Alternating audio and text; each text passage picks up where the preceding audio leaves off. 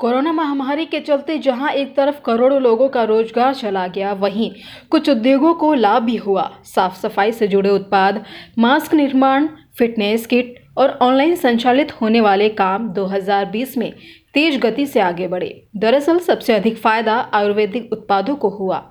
Corona काल में लोगों ने जमकर च्यवनप्राश, गिलोय, आंवला, दालचीनी, अश्वगंधा, अदरक, तुलसी और लेमन ग्रास से बने उत्पाद खरीदे। इनमें बनने वाले काढ़ों की बिक्री भी अचानक बनी।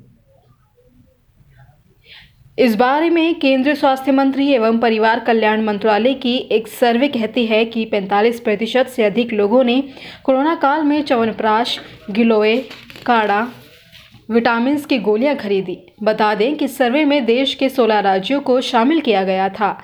इसके साथ ही कोरोना काल में चाय की बिक्री भी तेज हुई है। गौरतलब है कि आयुष मंत्रालय ने भी लोगों को शरीर पर प्रतिरोधक क्षमता बढ़ाने के लिए आयुर्वेदिक उत्पादों के सेवन की बात कही थी। सर्वे में ये बात भी सामने आई है कि कोरोना काल में न सिर्फ लोगों की जीवन शैली बदली, बल्कि उनके खान पान का तरीका भी बदल गया।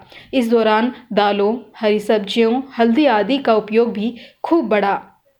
पहले की अपेक्षा साल 2020 में पैकेज जूस की बिक्री भी खूब बढ़ी। सेब, संतरा, बेल, नारियल, अंगूर और मौसम्बी जूसों की बिक्री में भी तेजी आई। आपको बता दें कि देश में कोरोना वैक्सीनेशन का काम अभी तेजी से चल रहा है और अभी तक 77 लाख से अधिक लोगों को इसका टीका लग चुका है। तो इसी तरह की अन्य खबरों के लिए जुड़े रहिए कृषि जागरण के साथ।